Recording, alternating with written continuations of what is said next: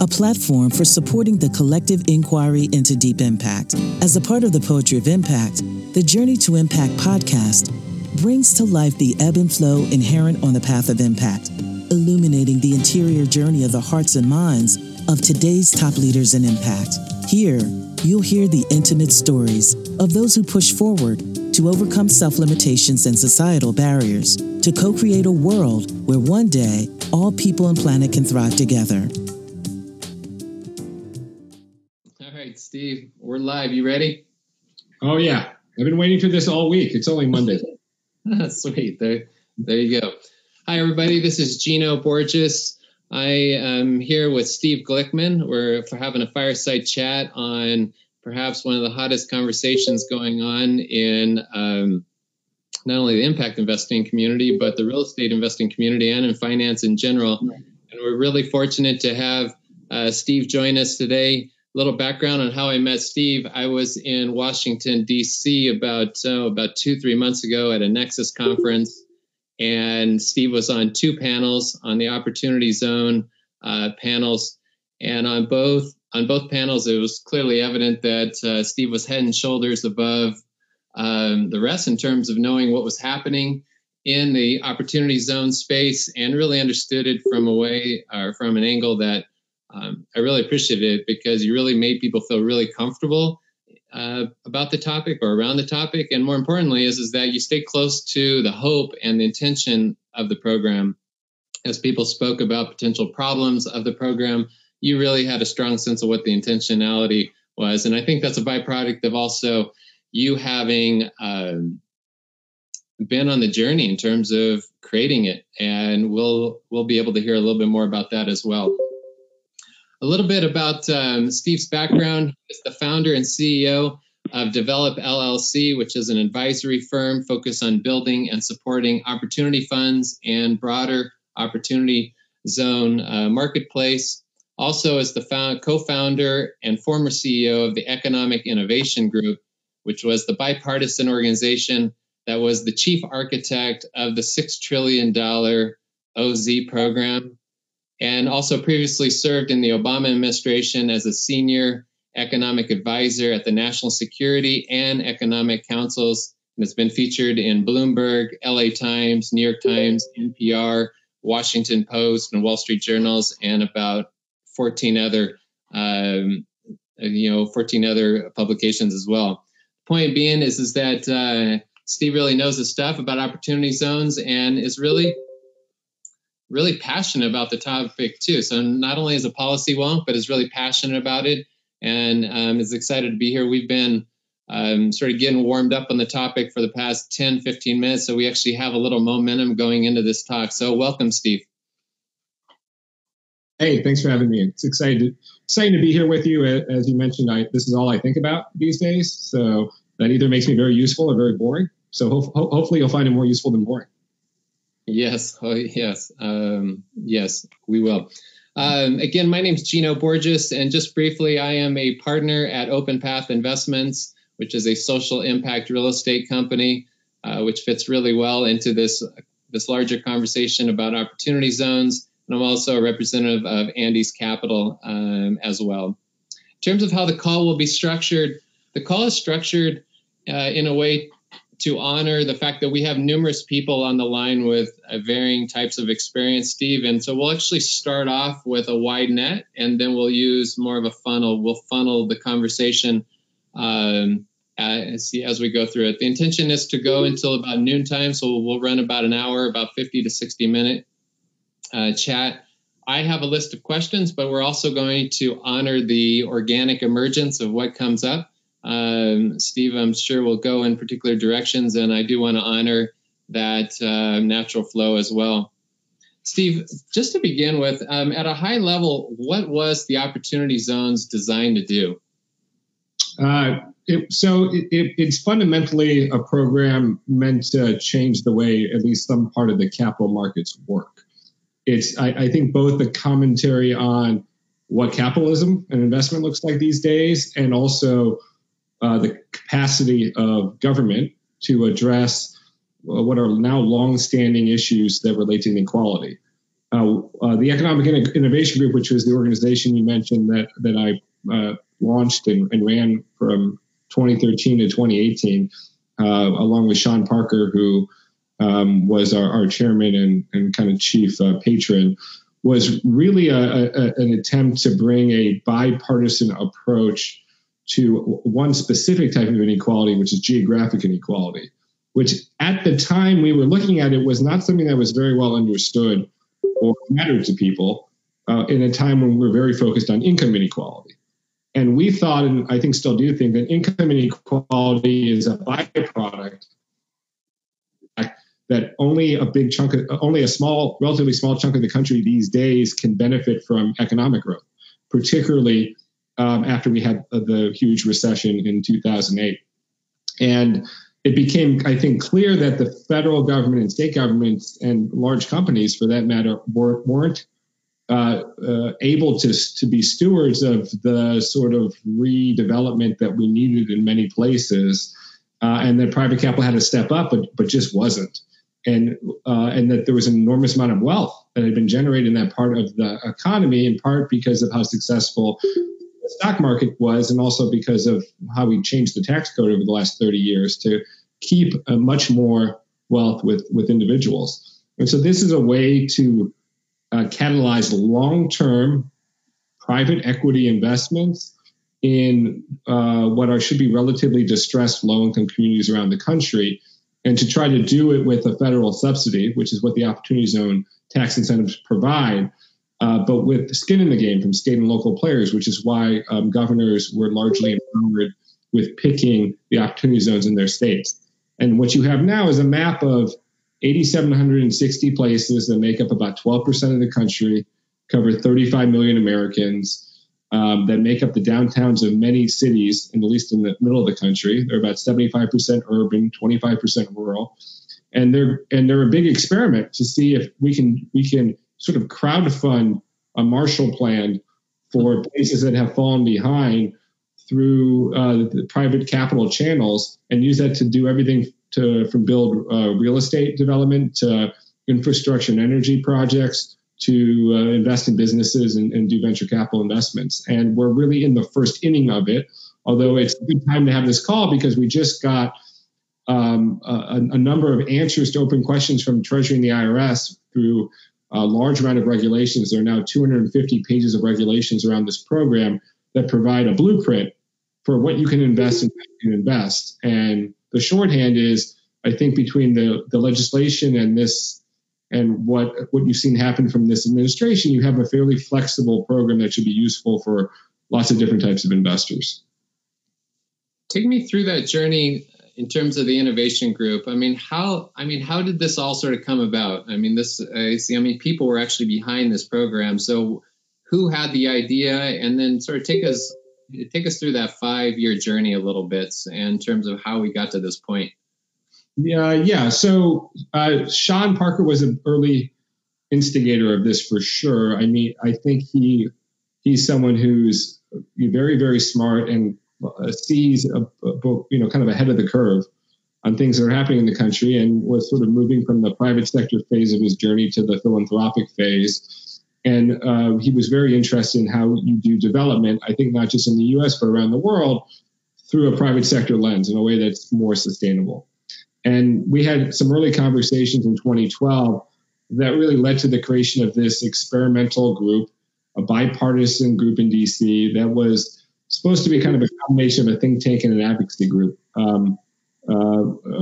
to bring together investors, depressed communities, and mostly at that point, federal policymakers, and mostly Congress. It started under the Obama administration, of course, became law under the Trump administration. And we spent 2 years in stealth mode trying to figure out what we wanted to do, and taking a look at a previous place-based incentive programs. These type of incentives have a long bipartisan history that dates back to Jack Kemp in the 70s and 80s and Bill Clinton. The last program in this space was almost 20 years ago. And a lot of those programs hadn't been very successful. And that commentary is very much alive today, although past is not prologue. We designed a program that was meant to function very differently, from previous programs in being much more flexible and scalable so that they could deploy capital into lots of different asset classes. But we took a long time to study it, 2 years, which being in stealth mode for 2 years in DC, you might as well be dead. People do not invite you to parties. They do not want to talk to you at events. And we launched in 2015 along with a group of co-sponsors or champions that became co-sponsors of the legislation. So Cory Booker and Tim Scott were very involved in the political side. We also worked with Jared Bernstein, who was Vice President Biden's chief economist, and Kevin Hassett, who became Donald Trump's chief economist, which is very interesting because they're right now favored to be the two opponents for the presidency in 2020. We'll see what happens. But it just goes to show that there are ideas that work across the aisle and that aren't even that controversial if you structure it the right way and frame it the right way and build the right group of champions. But we were still, at that point, a long shot for passing legislation. We developed a white paper that became a piece of legislation that was introduced in 2016 and eventually reintroduced in 2017. And then because of a sequence of events that I think involved Donald Trump's election and a recognition that place mattered to people politically and were experiencing the economy differently. And in part because we had a very strong champion in Tim Scott, who's the Republican senator from South Carolina, who was a lieutenant in passing the tax reform bill that happened at the end of 2017. We actually had a shot, and we had a life raft to jump on to get this idea across the finish line. And all of a sudden it became law at the end of 2017. And we were off to the races when no one really knew about this, but we needed governors to act and mayors to act and the administration to act and Congress to act and investors to act. And you're very much seeing the organic growth of a new market. Wow.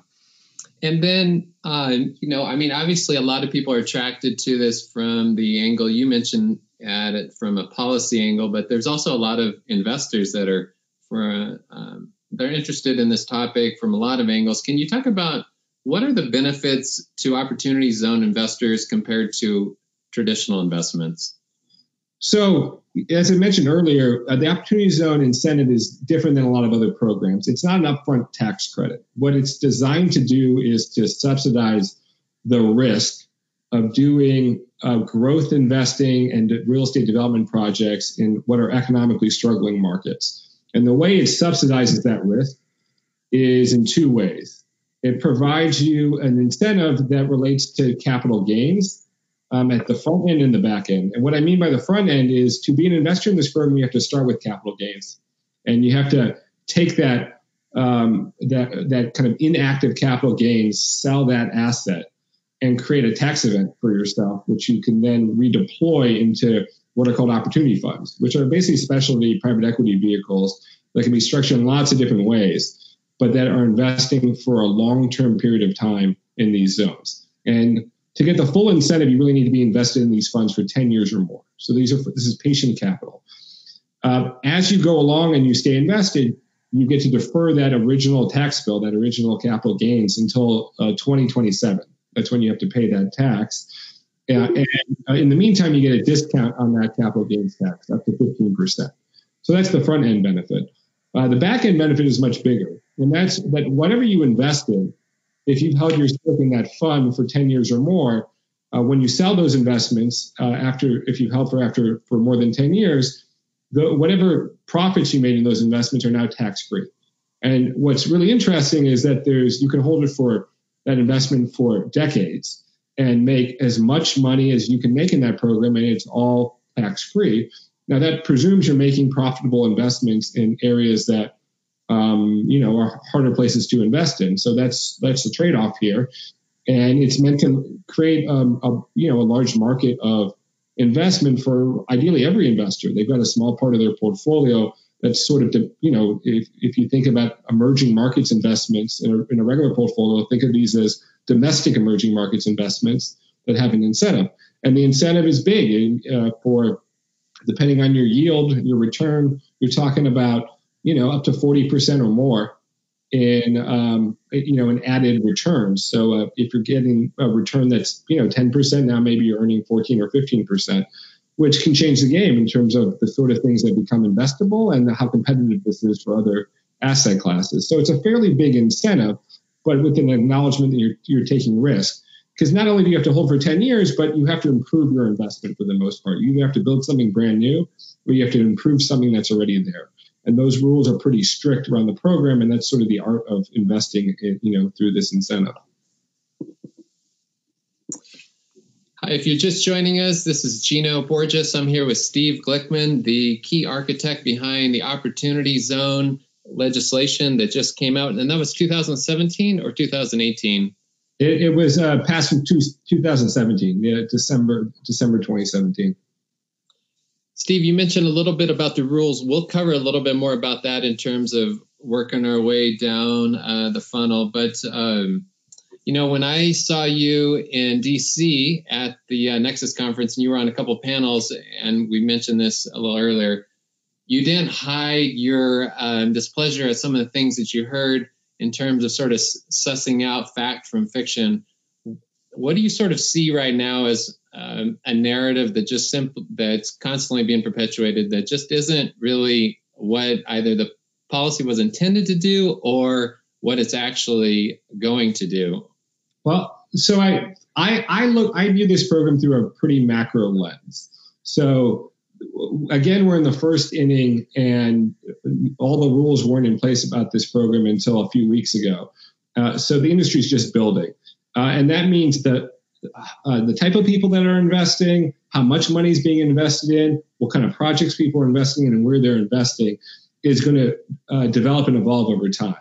And what would be natural in a market, which I think is what's happening here, is that the early movers, the early pioneers who are taking a lot of risk are offsetting that risk by investing in places that feel more economically stable, that are closer to home, so closer to capital markets, and are in projects that would work regardless. That, I think, is the reality of what's happening in the near term. But while a lot of people use that as an indictment of the program as not being value add, to me, it's just a recognition that the industry is brand new, and that's what you would expect to happen early. Over time, what's going to happen, I think, and in part we're waiting for the rules for this to happen, is you're going to see more and more capital flow into the market that will be looking for more and more deals that will push people to find projects outside of those geographies. And I see it now in real time. So it's not a hypothetical, as far as I'm concerned, into different asset classes. So from commercial real estate, which is, sort of the Marines of community development investment, because there's so much muscle memory and it's so obvious, to things like energy and infrastructure and business investments, all of which are deals that I'm working on in real time, and to markets that are beyond places like Oakland and San Jose and Seattle and DC area, to places in the middle of the country where I'm also starting to see more and more deals. The natural equilibrium should be in a program that can tap into $6 trillion of unrealized capital gains and is going to do, I think, $100 billion of deals a year, for there to be more capital than there are deals, and for there to be an increasing spread of the types of deals they're in. But there's a lot of gotcha stories now about, the deal that wasn't deserving in Brooklyn, which I agree was not deserving, but is a very small part of, I think, the ultimate puzzle. And if it's not, the program obviously won't have a shelf life beyond its initial, period of time to invest, which is essentially over the next 10 years. I think you'll see this be tremendously important to a lot of communities and a kind of a go-to part of the portfolio for many investors. There's already probably about 300 Opportunity Zone funds, all of whom are raising capital. And you can't, I think, go to at least a major wealth manager these days and not have them at least have heard about this program and hear the demand from their LPs. So the market is kind of getting more sophisticated around that. So that's probably the single biggest thing. The advantage is, if you see what I see, is to be an early mover in a lot of these other markets, whether they're geographies or asset classes or fund strategies you're not seeing.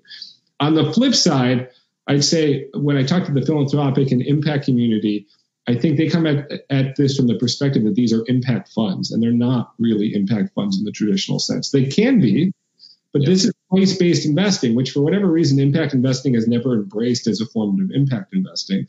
And it really makes it its own kind of sui generis class of investment, which is going to be brand new from both the market perspective and the impact perspective.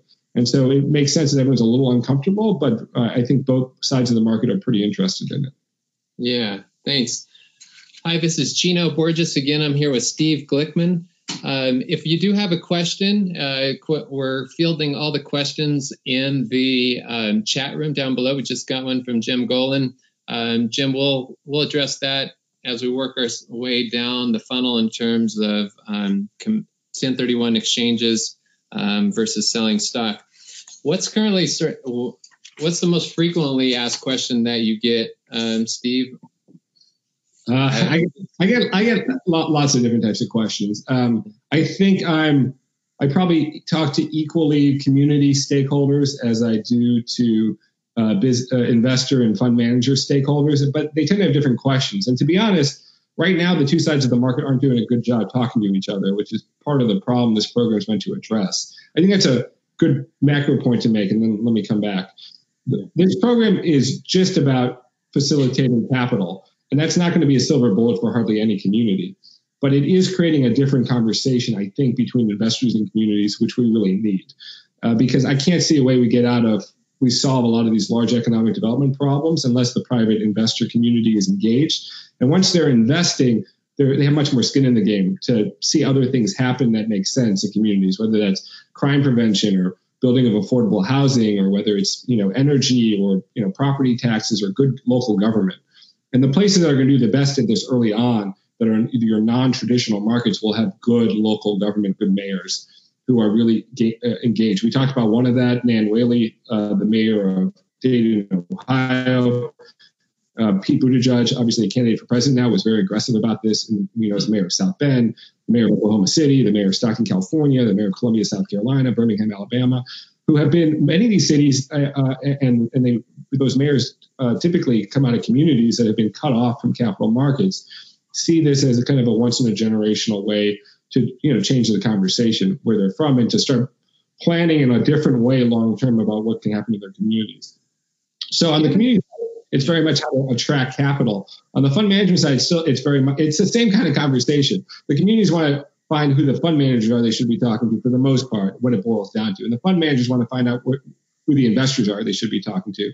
And the investors want to find out who the good fund managers and where the good places are. So I'm going to try to answer the same core question, which is who should my partners be in this journey?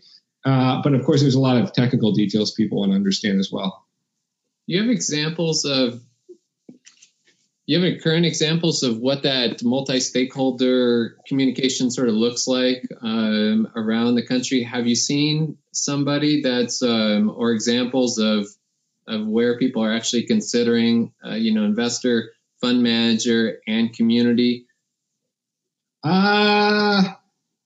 are some. I mean, some of this has been happening through the kind of philanthropic lens, through the Kresge Foundation or the Rockefeller Foundation, that have intentionally tried to bring together those communities. There's a group called Accelerator for America, chaired by Eric Garcetti, that has brought together a number of mayors with investors to help figure out how to build prospectuses and strategies around this.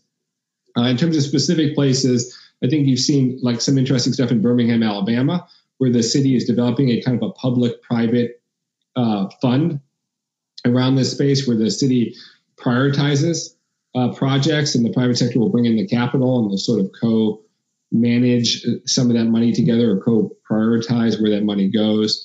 So you're starting to see it take place. But again, we're early. So what funds are really trying to do now is structure themselves in a way that makes sense with the program and raise money. And what communities are really trying to do is get a hold of their assets and figure out what's investable and how to build and how to make themselves relevant or put themselves on the radar screen of the broader community. There's a lot of I've seen a lot of examples of marketplaces and data platforms trying to bridge that gap. I think there's a big opportunity there still, but nothing has really scratched that itch totally yet. So again, I think you're seeing this start to form. As we get through this year and into the next year, when funds go from raising capital to deploying it, you're going to see many more conversations around communities and the capital side, figuring out how to make this work. And to some extent, that already happens, right? You can't really do development of whether it's real estate or infrastructure development without having a strong role with the communities and, a good conversation there. I just think you're going to see more of this coming from where you see capital coming outside of communities who aren't familiar with a lot of those stakeholders, trying to find out, how to partner with them. And that's the big change here. If you're a city, in the middle of the country, you may have lots of local capital, But if you really want to tap into New York or San Francisco or LA capital and funds, this is going to be, I think, your opportunity to do that. And you're going to have to make some new relationships there. Can you discuss, you mentioned a little bit earlier that so there's the policy, and then all of a sudden the IRS is responsible for clarifying the rules in regards to how the program will evolve for funds and investors and so forth. And a lot of those rules have become clear over the past couple of weeks. Can you touch on at a high level what's clear and what's still murky? So I think by now we have a lot of answers to most of the fundamental questions. So the rough timeline is the legislation, the statute passed in December, which is kind of the architecture of this program. The zones were selected in June of last year. So the market's only really been around since then. There was a first round of rules in October released by Treasury and IRS, and a second round that just was released 2 weeks ago. By the Treasury and IRS. And that accounts for about 250 pages of regulations, which is a lot to wade through. But it basically provides a lot of the threshold answers you need. Timing, where capital comes from, how funds should be structured, how they have to deploy it, how the types of tactics you can use in making investments, like how to use debt and how do you treat refinancing and how do you deal with depreciation and, a lot of fundamental nuts and bolts questions. I think we have a lot of the answers, and there's a lot of the opening questions are really in the margins of some of those regs. I think the hardest part of assets to invest in are going to be businesses already in zones as opposed to new businesses or those moving into zones. So there's a little bit of murkiness or maybe organic complication there. And then, of course, Treasury and IRS rules are thinking about this in sort of an academic exercise as tax lawyers. And the practice of actually deploying this capital on the ground raises all sorts of questions that require interpretation. The reality is we're not likely to get a lot more big chunks of answers from the administration. And so, a lot of the additional questions are going to come out through just the process of people coming up with reasonable interpretations, working with advisors, dealing with tax examiners and, trying to get tax rulings on stuff as you go and just, starting to deploy in the marketplace. And the good news is the rules make clear that almost without exception, you can rely on whatever's already in the regulations and take that to the bank. You don't have to worry about, waiting for final clarity. So this is still a new entrepreneurial market. I expect it to develop over the course of a few years. But there's enough rules to deploy capital in just about any asset class now. If you work with folks that are familiar enough with the rules. Yeah. Can you make that distinction? Because it seems like the real estate conversation dominates the Opportunity Zone Fund, but there's also an opportunity for qualified businesses. Maybe you can just talk about how some of those are running in parallel with each other, and then how funds are being set up distinctly for real estate. Some are being set up distinctly for qualified businesses. So most of the market has been in commercial real estate. There's across all asset classes, multifamily, mixed use, commercial, retail, senior living, affordable housing, industrial, everything you can think of. There's about an equal number of those asset classes in terms of projects available across those asset classes. So that's not new. No, hold on. Just a reminder for those that are joining the call, if you can please mute your line, I appreciate it, so we can have a clear line here. Good deal. All right. Thanks, Steve. So that's most of the market, but keep in mind that's an industry that's very familiar with community investment programs, and it's also tangible and unlikely to move out of these zones. So it makes it an easy asset class to figure out. It's also a class of investment that's very sensitive to taxes and has all sorts of tax treatments that people have been using for a long time to fuel that asset class. Business investments tend to work differently, and they come with more complications organically because businesses can grow out of zones and move out of zones.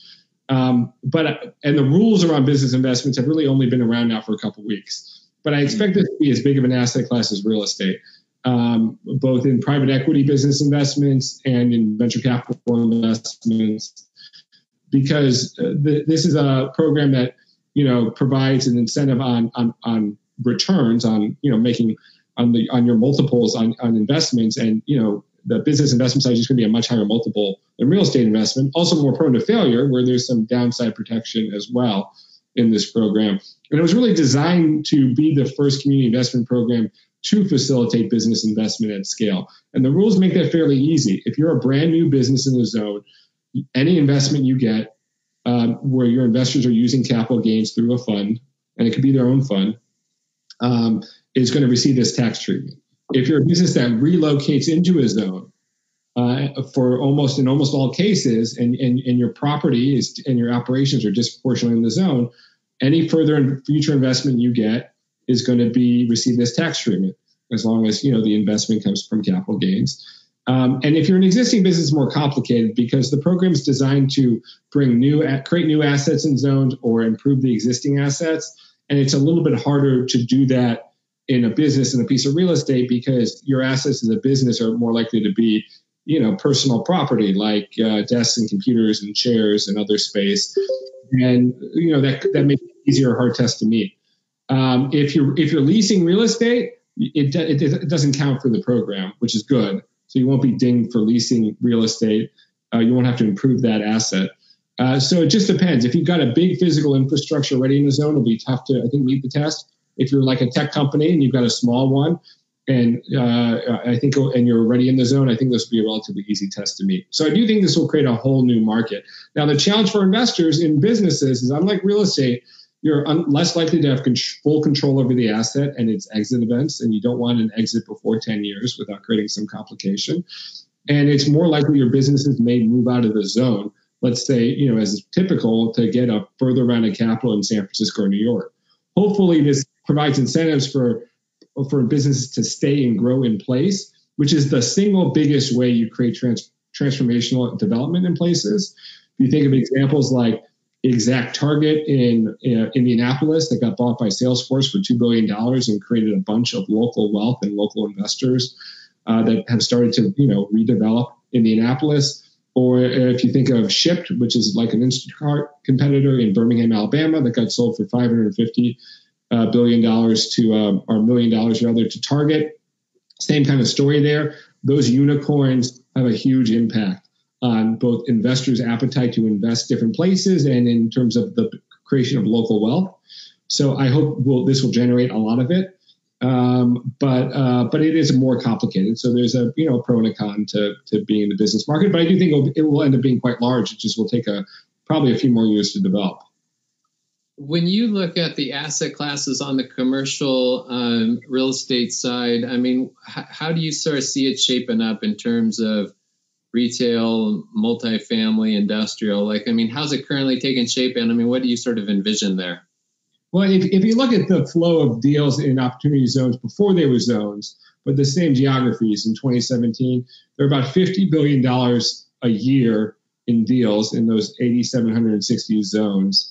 And that was before the incentive. And already, the market, the sales volume has gone up 10, 20, 30%.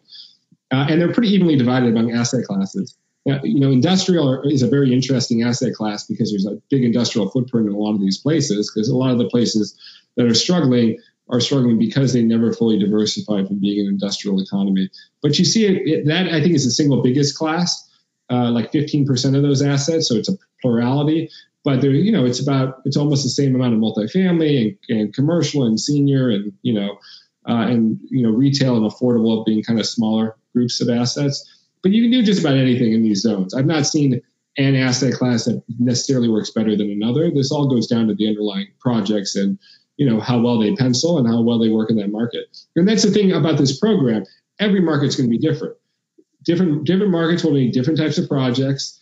I was just in Puerto Rico, which is a really interesting market because 95% plus of the island is an opportunity zone. It has the second most opportunity zones in the country after California, about 10% of the total market.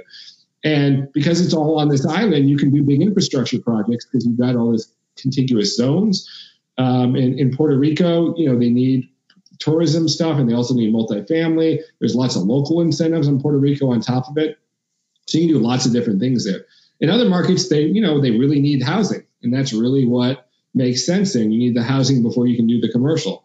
Every market's going to be different, and you really have to understand that local approach, I think, to invest in this in a savvy way. Thanks, Steve. Again, if you're just joining us, we're here with Steve Glickman, the key architect for the Opportunity Zone. Can you talk a little bit about, from an investor angle, how does it work? So if somebody sells their Apple stock and has $250,000 of capital gains, just sort of walk us through that process, the time frame that they have to allocate to an OZ fund, and just, perhaps just walk us through a simple example. Yeah, so unfortunately, because of the regulations, the simple examples have gotten a bit more complicated, but in a way that I think is investor friendly. So the base rule is you have 180 days from the day you sell an asset to roll over that capital gains, and we're just talking about the gains, into an Opportunity Zone fund. But it matters where you get your capital gains from because it impacts how your clock works. So if you're invested in whether public or private companies, that clock is 180 days from the sale. But if you're invested in real estate, typically, what are called 1231 gains, you will have 180 days from the end of your tax year, and only from the end of your tax year. And if you get your gains from a partnership through K1, you either have 180 days from the date the partnership sells the asset or 180 days from the end of the year. And so what that means on that is that investors in public or private companies will have longer to invest, and investors through partnerships or real estate will usually have the first 6 months of the next year to invest. So which means you may have thought if you sold a real estate asset, last February, you may have thought your clock expired, but actually you have to end in June to deploy your capital. And same thing in a partnership. I don't think that's fully translated out in the marketplace yet. But over time, people will obviously understand that. You've just your obligation as the investors is to put in a fund. And then really the obligation shifts to the fund, which operates under a different clock, to deploy that capital in certain ways. And I'll talk through that clock real quickly because it's important. Funds now have more flexibility to invest as well after these rules. They have 6 to 12 months to deploy capital, at least 6 months to deploy that cash, and up to a year. And there's strategies to extend that time clock even further, where you can basically put it in a subsidiary that now has 31 months to deploy capital. So you can have up to 3.5 years to really deploy that cash, as long as you have a strategy that works according to how the program is designed. So there is more flexibility than I think people thought. But there are very specific types of assets the funds can deploy them into. They have to be obviously in these zones. They have to be brand new, or you have to substantially improve them, which means if it's a piece of real estate, you've got to double. You've got to put as much money into it as you acquired the asset for, minus the value of the land. You can also invest in land, but that's a different test. And then there's a different process a bit if you're talking about companies. So there are all slight differences in how the fund will deploy that capital. But the strategy for a lot of funds will either be to have a single asset or a set of single asset funds, or a multi-asset funds, but where they're looking at a pipeline of many, many deals, so that they have a deal that's ready to go whenever they get capital into their funds. And the funds are going to want to be pretty flexible to, I think, the capital gains clocks of their investors. So I think you sort of touched on, we have a few questions that flirt with what you just got done talked about. We have one question from Jim, who talks about coming out of a 1031 exchange versus selling a stock. He also gets 6 months, but that starts at the beginning of the fiscal year, not necessarily when selling a stock, right? Yeah. So if it's a real estate sale, you have 6 months from the end of your tax year, which for the most part will be from December 31st. And that's because Treasury wants you to offset your gains from your losses and just invest your net gains from your real estate sales. And that's why it's structured that way. The partnership flexibility is structured because a lot of partners and partnerships won't know when the sale is and won't get their K1s until March or April. And so they provided a clock that you not have to guess at what those gains look like. So it's actually meant to be flexible. But that means if you have a sale this year, you're probably not going to deploy your capital until next year, which gives you a lot of time to evaluate a fund, but limits your flexibility in how quickly you can move as an investor. And also, how does one establish the basis if they're coming out of like a real estate gain into a fund? Their existing basis? Yeah. I should be clear on the documentation you get, depending on how you get that gain. But yeah, it'd be the same gain you would report to the IRS. So it's whatever is essentially taxable by IRS is now being deferred, and you can take back your basis. Unlike a 1031 where you got to deploy the whole thing, the basis and the gain into a new project. In this program, you can take back the basis, you just deploy the gain. So you really that's what that really means. You're just deploying what the IRS is going to tax you on. Got you. We have a question from Ted talking about asset class. Can Steve discuss opportunity zones and sustainable agriculture? I'm interested in OZ real estate investments that convert raw land into organic farms. Yeah, so I hear that a lot. There's a lot of, particularly around like vertical agriculture, I hear there's a lot of interest in this program. I just talked to one of the larger agriculture investments in the program that are trying to figure out how they use this in investing in crops. And they, if it's a vertical agriculture where you're sort of building an infrastructure on the land, that's pretty easy. If it's crops and you're investing in farmland, just keep in mind you got to improve the land in some way, and that's pretty typical. But and the test is lower. The improvement test is lower on land than on like a building, but you can't just have the status quo land. The Treasury doesn't want you to land bank. They don't want you to just buy an existing farmland and ride it out for 10 years. They want you to somehow create some kind of improvements into that land. But it sounds like the bulk of the zones are designed for urban, sort of like urban renewal opportunities. I know that in Nevada, there's some rural areas that are being viewed for geothermal projects and solar projects and stuff. But in general, I don't recall the exact numbers, but I think you said 8,700 different designations for opportunity zones. How much does agriculture constitute of that 8,700? So about 25% of the zones are rural.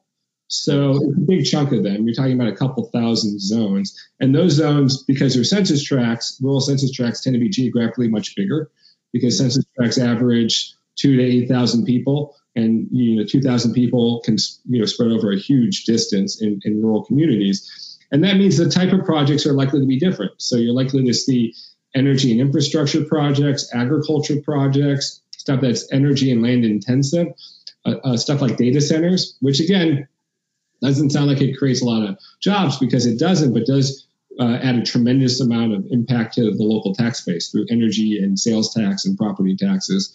So there's going to be all sorts of projects. I think rural investing is, in general, harder to do because it's farther away from capital markets and there's less opportunities for what are traditional markets in this space, real estate and business investment. But I hear about investments and I'm working on deals in rural communities all the time. And it's a harder nut to crack, but one that this program is certainly useful for. Jeffrey Kimball asks, will this apply to state taxes or only federal taxes, Steve? Depends on the state. So it depends on whether your state conforms to federal tax treatment or doesn't. So about 30 states do conform, including New York, which has about an 8% capital gains rate. 10 states have no capital gains tax, so it's neutral, and 10 states don't conform, the biggest outlier being California, which has a 13% gains rate. So it very much depends on the state. And that's just the capital gains tax part of it, which obviously matters. But there are other incentives states are offering on top of this program or are prioritizing projects within this program. So Maryland, Michigan, Ohio, Puerto Rico, and others all have incentives specifically tied to this program where they're offering other state tax incentives beyond capital gains. So sales tax or construction taxes or property taxes and other incentives to the program. And I think increasingly there'll be more and more of this in a way that's hopefully additive in a race to the top and not the type of economic incentives you typically see, which is a place mortgaging its tax base for 10 years or more. That would defeat the purpose of what this program I think will successfully do, which is provide more public revenue on top of the private investment that will allow for a lot of the infrastructure building that you're going to want to see in these zones. But you're already starting to see that. Yeah. Steve, can you give us a sense of how you're currently helping out people that have this intention, that are bringing money together, and maybe some communities that, just to give us a flavor of how multidimensional this opportunity zone. We were talking before we started the call, and I was really impressed by just the full scope that you're involved in, just to give people a sense of color about how wide in scope this program is. Yeah, so I work mostly with Opportunity Zone fund managers. So think of these as like bespoke private equity fund managers across a bunch of different asset classes and a bunch of different geographies. They tend to invest nationally. They mostly are real estate, but not all. One's a fund investing in the heartland. One's a fund that really invests more in like third tier markets. One's a large impact investing, renewable energy, and telecom infrastructure fund. One's a film studio and production company focused on doing production in opportunity zones, centered around Latinx and women-centered content. So there's lots of different things you can do with this program. And a few of my clients are wealth managers. I'm kind of their all-purpose consigliere or advisor to what's specific to the opportunity zone part of this. A part of investing, which is, structuring and compliance and strategy and finding the right partners and relationships in this space. And they're doing what they normally do, which is, be a really good real estate investor or a really good, film and, and studio company. And I can help them make it work within the contours of this program. And I tend to work just for, bandwidth reasons with large, ambitious funds that, everyone's new. So everyone's sort of at ground zero here, but trying to figure this out and want to deploy lots of capital all around the country. Yeah, thank you. We have a question from Jennifer. She owns a property in an opportunity zone. Is there something special she can do to take advantage of her property being in an opportunity zone? Yeah, it sort of depends on what your goal is for where you want to be in the market. Keep in mind there's an inherent limitation for people who own assets in zones, which is there's something called a related party test, which says that if you already own the asset and you're going to be the capital in the investment as well, you can only be, no more than 20% of the capital stack of the new economic interest in that project as a way to facilitate new outside capital to come into these projects. But your asset should be more marketable, should be able to get a higher price, should be interesting to a bigger group of investors. And so this is a program that really helps raise capital. If you're looking to sell your asset, either all or mostly to outside investors, this should be a program that helps you do that, whether it's a real estate project or whether it's a company in this zone. What this program really provides is a subsidized way to get capital. It won't change the underlying dynamics of your investment, in terms of making it a bad investment or a good investment. And it probably won't change the type of investor that comes in. It will just, I think, put you on the radar screen of far more capital opportunity. Thanks. Thank you.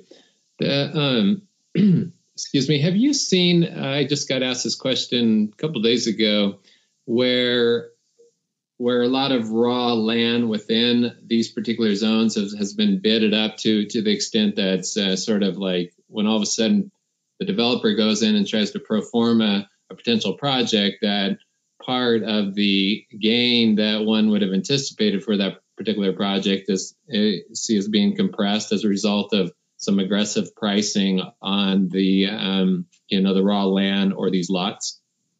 I guess I'm not too worried about it because it still has to deal with the marketplace. So either people will find that price to be worthwhile to buy, or they won't. I think there are a number of markets where land prices have gone up, but few of those markets have seen many transactions at those prices.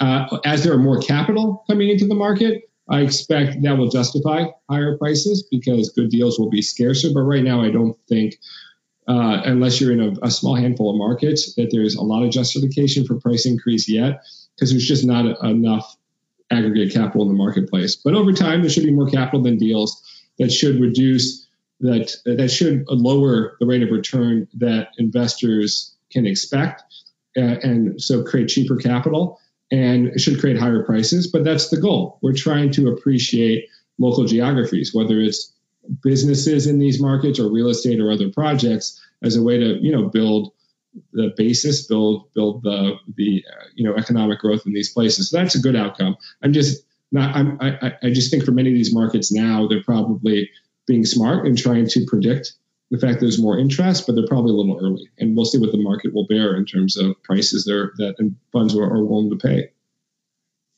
We have a question from Jeffries, who's asking, what abuses of the program are you seeing so far? I'm not sure I'm seeing abuses yet per se, except I certainly see plenty of funds that are operating without the intent this program was created, but that's in some ways okay. The program is designed in a way to be resilient to all sorts of different types of intent by creating certain guardrails around how people have to invest for a long period of time, in a way that improves places, in a way that invests exclusively in these zones. I think some zones that governors selected are probably undeserving of the program. That's a small percentage of the zones, but still enough that create headlines that make me cringe a little bit. And there's probably no way to put that back in the bottle. Those have finite things to invest in, though, and they're also more expensive markets. And I'm not very bullish when I advise funds that they ought to be going to Brooklyn or San Jose or Oakland, because those markets are very competitive and they're very expensive. And this is a program that rewards appreciation. And I would sort of bet on smaller deals in lower basis places that have more room to grow. Think of it like a Warren Buffett approach to place-based investing that other people don't see, than going where all the rest of the market is. That's a strategic question. Treasury, I think, will come down very hard on real abuses of the program, which are funds that are skating somewhere into the gray area and not away from the black and white of what's allowed. And so I'm very conservative with the funds I work with to tell them that Treasury will be thinking about the intent of this program when and if they audit funds, and you should expect an over audit of funds at the beginning of any new program. And those that are not operating in the intent, Treasury has a lot of authority to ding. On the other hand, to the extent you're making an honest mistake or there's factors outside your controls, I expect Treasury to be very lenient. And the penalties in this program are very low. They're essentially the underpayment rate for whatever capital you have invested that don't quite meet the mark. And they've already created a lot of allowances for like government action, for example, or inaction that delays your investment and makes you miss your clock. They've already said that you're not going to be dinged for that. So, and there's no clawbacks in the program because there's no tax credits. So again, I think Treasury understands investors are taking a lot of the risk here, but it's incumbent on investors not to abuse the program. Easy ways of abusing this program would be like land banking, and just sitting on land. Treasury has said for sure they're going to ding people for doing that, so don't do that. And over time, I think you'll see more and more of these models come out, including potentially a round of guidance from Treasury that will say, here are the things we definitely think are okay, and here are the things we definitely think are not okay, that will provide more clarity so the market can understand what an abuse is and what it's not. That's very thoughtful. Thank you, Steve. We have a question from Aaron, who says, in the latest batch of guidance, there seems to be language around buying and selling opportunity zone investments inside an opportunity zone fund. How exactly will that work tax-wise? Yeah, so basically you can, if you invest in an opportunity zone fund, you can sell your interest to a new opportunity zone investor who is presumably coming in with capital gains. They don't have to invest in a new fund. They can buy out your interest. But keep in mind there's a catch to that, in that they're going to have a new time clock and a different one compared to all the other investors in the fund. Typically, at least in a multi-investor fund, investors will be locked up, I expect, from 10 years from the date the last money comes in, so that everyone's on the same clock. So when the fund sells its assets, everyone gets the tax advantage. And so that means funds will maybe more like 11 years or 12 years as opposed to 10 years. But if you're a new investor that comes in like year 6 into this program, once you have a stabilized asset to buy an investment from an existing opportunity zone fund investor, you're going to be on a new 10-year clock past everyone else. And plus, you're going to have to pay back your rollover in a couple years, as opposed to having that long deferral. So I don't know how practically useful this will be for most funds. The type of funds that will be useful in it are funds that are never intending to sell their assets and intending just to hold on to a portfolio, kind of like a REIT, and sell the interest. Sorry, that was me. And sell the interest in those funds, over time, over the course of 30 years, because these funds can hold their interest till 2047. And that's more of a kind of an institutional investment model that could work, but that will be a very small percentage of opportunity zone funds, I imagine. Thanks. I want to honor your time, Steve. We're getting close to the top of the hour. And is there something, how would you sort of summarize this experience for a group of investors that are learning about opportunity zones? Some know more than others, but in general, from what you're seeing, I mean, what words of encouragement, caution, of inspiration would you give investors who are considering investing in opportunity zone funds? So we're at the very beginning of the market, which means early pioneers will have a risk and reward here. The reward is you get to invest when capital is at a premium, when you have your choice of funds, when you have lots of assets to take a look at, and when there's less competition. And that's good for, I think, both investors and fund managers, but you won't have benefited from seeing the track record of your fund managers. We're seeing exactly how the rules of this program play out. You'll also be able to maximize the actual tax incentive, which is increased in value as you have more and more time for that deferral. And obviously, it gives you more time to hit those marks of that 10% and then the additional 5% discount you can get on your rollover. So there's advantages being early, but the risk is you're just going to know less about the market and the players in the market. A lot of these funds will be new. There'll be funds that have track records in different markets, like private equity or real estate investing or venture capital, but they may not have a track record in these markets. They may not, and will certainly not have much of a track record with this program. So that's I think the risk to being early. The second thing I'd say is that keep in mind this is a relatively risky asset class, or the federal government will not be subsidizing it. So that means you're making a bet on places that may or may not play out. You're doing deals that involve development of assets and growth companies by design, which could have big returns, but could also fail. And that's probably a bigger risk with business investment than real estate investment, which usually never totally fails. So it's a risk to keep in mind. So the underlying assets and game plan has to make sense. Your fund managers have to check all the boxes you would check for a fund manager. And the third thing I'd say is that is the extent of the risk, though. There's no real new risk because of this program. And anything you may have learned about the program over the past year, a lot of the questions you may have will not have answers because of the state of the regs. So I think this will be a very exciting time to be part of the market. Between now and the end of June, because of those end of the year clocks I mentioned earlier, you're going to see a lot of capital flow into the program. And over the course of this year, because you have a little cliff at the end of 2019 where you lose 5% of that discount in your capital gains bill, I think you'll see a lot of capital wanting to get in the marketplace, which makes it a very exciting time to play. And again, I think it's going to be a very big asset class, $100 billion a year.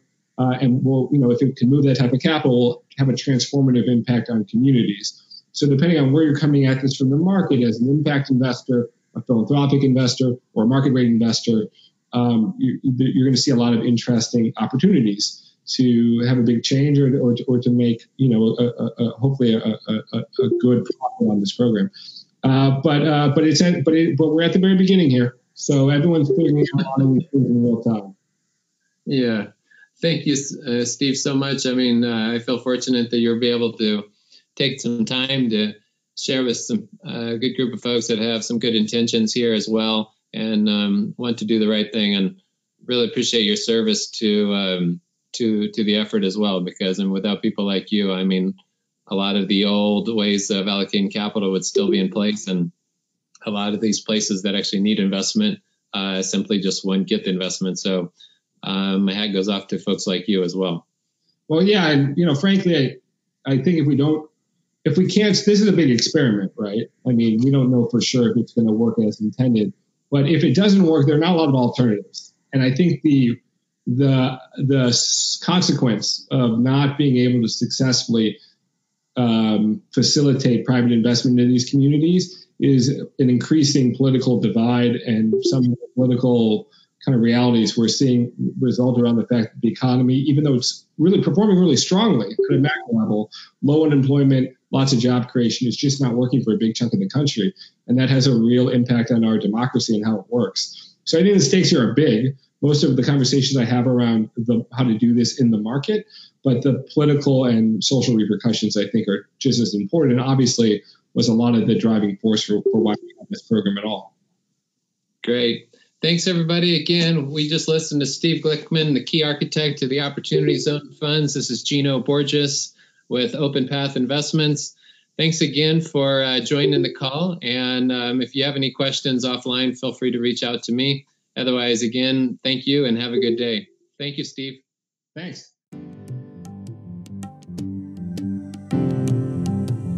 Thank you for listening to The Journey to Impact. If you enjoyed this episode, help us spread the word by subscribing to this series on Apple Podcasts and sharing with your friends on your favorite social media platform. For a preview of our previous or upcoming episodes, visit www.poetryofimpact.com.